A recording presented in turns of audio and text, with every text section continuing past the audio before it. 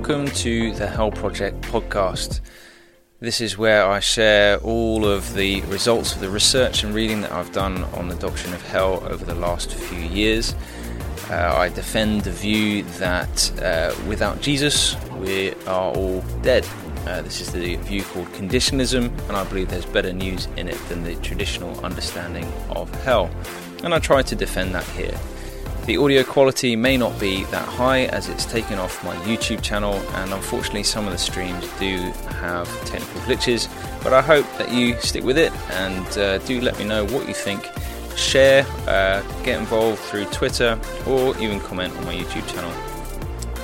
I look forward to hearing back from you. Enjoy the show.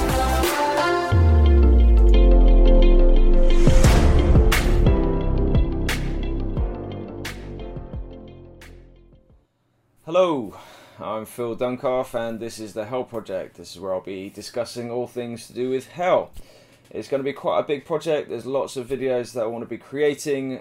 I've studied hell for a little while now, and I found there to be more light in the darkest doctrine of Christianity. So I want to share that, share what I found. So please do subscribe, join in this journey with me, and we'll see where it takes us. So last video I looked at the traditional view of hell, also known as ECT or Eternal Conscious Torment, and I looked at the scriptures that are used to defend that view. Now this video is similar in that it talks about the traditional view, but it is about the philosophy that accompanies those scriptures, why they're viewed to lead to an eternal torment within hell. So I'm going to look at 6 different arguments. I'm going to briefly summarize them. I'm not going to be attacking them. I'm not going to be saying whether they're bad or good, apart from maybe one of them. But I'm just going to go through them, present them as someone who would defend this view. In future videos, I might make a video per argument. We'll see how it goes. As I said, this is a big project and we've got plenty of time. So I'll be releasing a video every 2 weeks. And click the subscribe and the notification bell if it does anything, and follow along. So the first argument I'm going to be looking at is that the traditional view is the majority view of the church and has been for the last 2,000 years, if not since before Jesus. And that is a powerful argument, even if, like me, you view the Bible as your sole authority. There are a lot of people I respect who hold to the traditional view, defend it. So this argument has a lot of weight to it, and is actually why many people just think that it's true, because so many people that they've respected, so many people that have loved Jesus, hold to this view. Now that means that in holding a different view, I actually disagree with many of the people that have had a profound impact on my own faith. And so you do tend to question yourself and how you're reading the Bible when a whole stack of Christians view it very differently. So that's argument 1, that this traditional view was held by the majority, has been the majority view for 2,000 years. Why are you going against so many faithful believers? Good question. The second argument I'll be looking at is the argument that sin is a crime against an infinite God and therefore requires an infinite punishment. There's a guy named Albert Mohler Jr. who says this: the traditional doctrine of hell argues that an infinite penalty is just punishment for sin against the infinite holiness of God. This explains why all sinners equally deserve hell, except for salvation through faith in Christ. Many who defend the traditional view will emphasize the holiness of God. Now, holiness just means God is separate. Nothing imperfect can enter his presence. And that is fairly logical in my mind. I don't have a problem with that. I do think God is ultimately holy, ultimately perfect, and therefore if a sinner was to enter the presence of something perfect, 2 things could happen. God would become imperfect by the presence of imperfection, or God's holiness consumes the imperfection or the imperfect. And so that's where Jesus is required to step in, and God sees Christ's holiness instead of our own.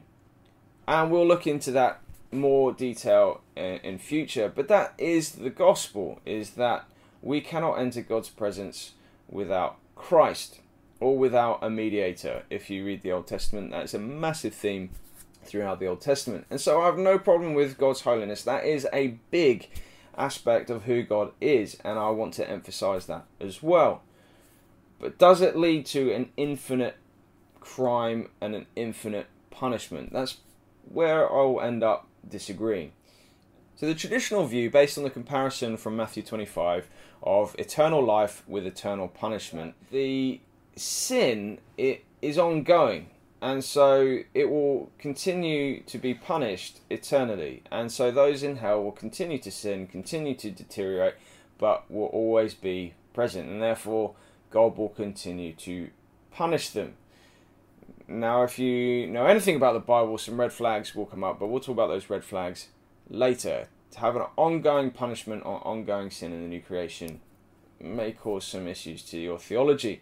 And where this takes us, well, this whole view, this whole argument, is to highlight that Jesus is the only man who is infinite God at the same time, and therefore can take an infinite punishment for us. Again, there might be some inconsistencies with that. If I've misrepresented the view, please let me know in the comments. But that's the view, that's how I would have argued it when I was holding to the traditional view of hell in the past. Spiritual death in this life links to the spiritual death in the second death. Now, what I mean by this is that there are several passages within the Bible that seem to suggest that we are dead now, even while we're living. And what that means is that sin and death go hand in hand, and we can then label that as a spiritual death. Though I am breathing, my heart is beating, as a sinner before I knew Christ, I was dead in my sins. That is a fairly standard reading of the letter of Ephesians and a few other books within the Bible. And so, if while I'm breathing and technically physically alive, I can be spiritually dead, when we then look at the verses in Revelation that talk about the second death, which we'll look at in more depth later, that's Revelation 20, talks about the second death being the lake of fire.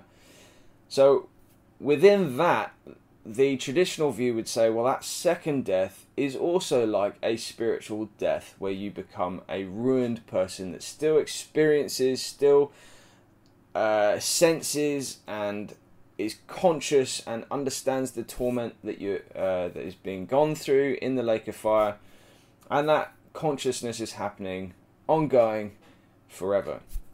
And so this view that spiritual death is the answer to the second death comes from the fact that we are alive and could be spiritually dead now.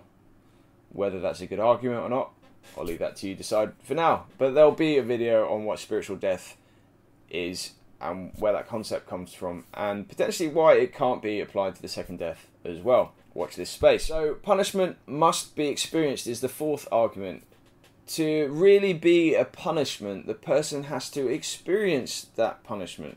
This is a really common argument for the traditional view. So those who look at the view that I hold, so I hold to a view called conditional immortality, we'll look at that view in detail in the next video. Also, it's fairly similar to annihilationism, but when people view that and they see that there's an end to the punishment, they first have a problem with the concept of eternal punishment from Matthew 25, but also they say, well, they're no longer experiencing that punishment because they are dead, therefore it cannot be a real punishment. Again, whether that is a good argument or not, we'll look at potentially in the next video, but it will come up again. Does punishment have to be experienced to be punishment? Maybe. The next one, which I won't spend too long on because actually this is a fairly terrible argument, but there is an argument that comes from the traditional camp that says the good news is only as good as the bad news is bad. Now, I've heard this proposed by people I respect greatly. There'll be a link in the description as to an example of this argument. What I find fascinating is people that dig deep into the Bible, who read the Bible a lot, potentially more than I do, when it comes to hell, come up with defenses like this one. Now, my issue with this argument, even if the eternal torment view of hell is correct, this argument probably shouldn't be used. It's weirdly karmic rather than Christian, and it gives license to all the horrific, sadistic tortures that could be imagined, because that's bad news, isn't it? We just can make hell as awful as we like, and therefore that makes it a good punishment. I don't understand it, and unfortunately it doesn't take long on YouTube to find some horrific videos put to the sound of people preaching about hell and flayed skin, and yeah, it's gross. And this argument allows that. If it's bad news and it's really bad, well, that must mean heaven is amazing if we're looking at the images that we see on YouTube. So that's a pretty poor argument, but it does come up a lot, so keep an eye out for that one. And the last one I'm going to look at is, you are going to live eternally somewhere. It's going to either be heaven or it will be hell. Now, this could be a direct quote from a number of preachers, but the link I've got in the description is from a guy named John Piper, who, again, I respect. He has done a lot of Bible study. He is renowned through the churches that I'm part of. He loves Jesus. But when it comes to hell, we disagree. And this whole concept that you are eternal and you're going to live on in heaven or live on in hell, that comes from a position of thinking that the soul, or the human, is eternal. And whether or not that eternal soul is innate, in that when you're created it can never be destroyed, or whether it's a God-given gift, which potentially could be argued from 1 Corinthians 15, that's debated.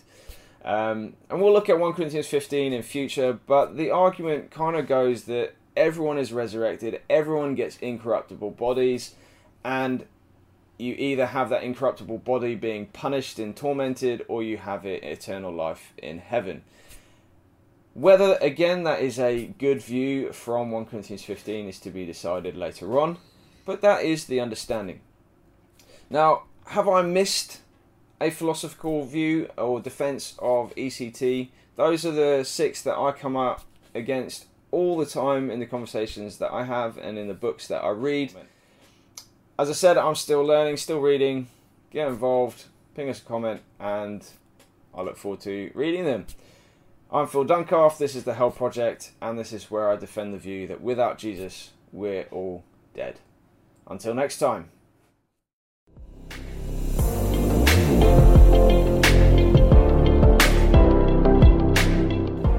Thank you for listening, and I want to know what you think. Do get in touch. As I said at the beginning of this podcast, you can do that through Twitter or my YouTube channel, but I also have the scripts and free resources and other studies that I'm continuing to engage with at thehellproject.online. Thank you so much for listening. If you'd like to support the channel and the show in any way, please do go into the description of this episode and you can find a PayPal link. Otherwise, I do this all for free, and I hope you found it helpful. God bless you. See you later.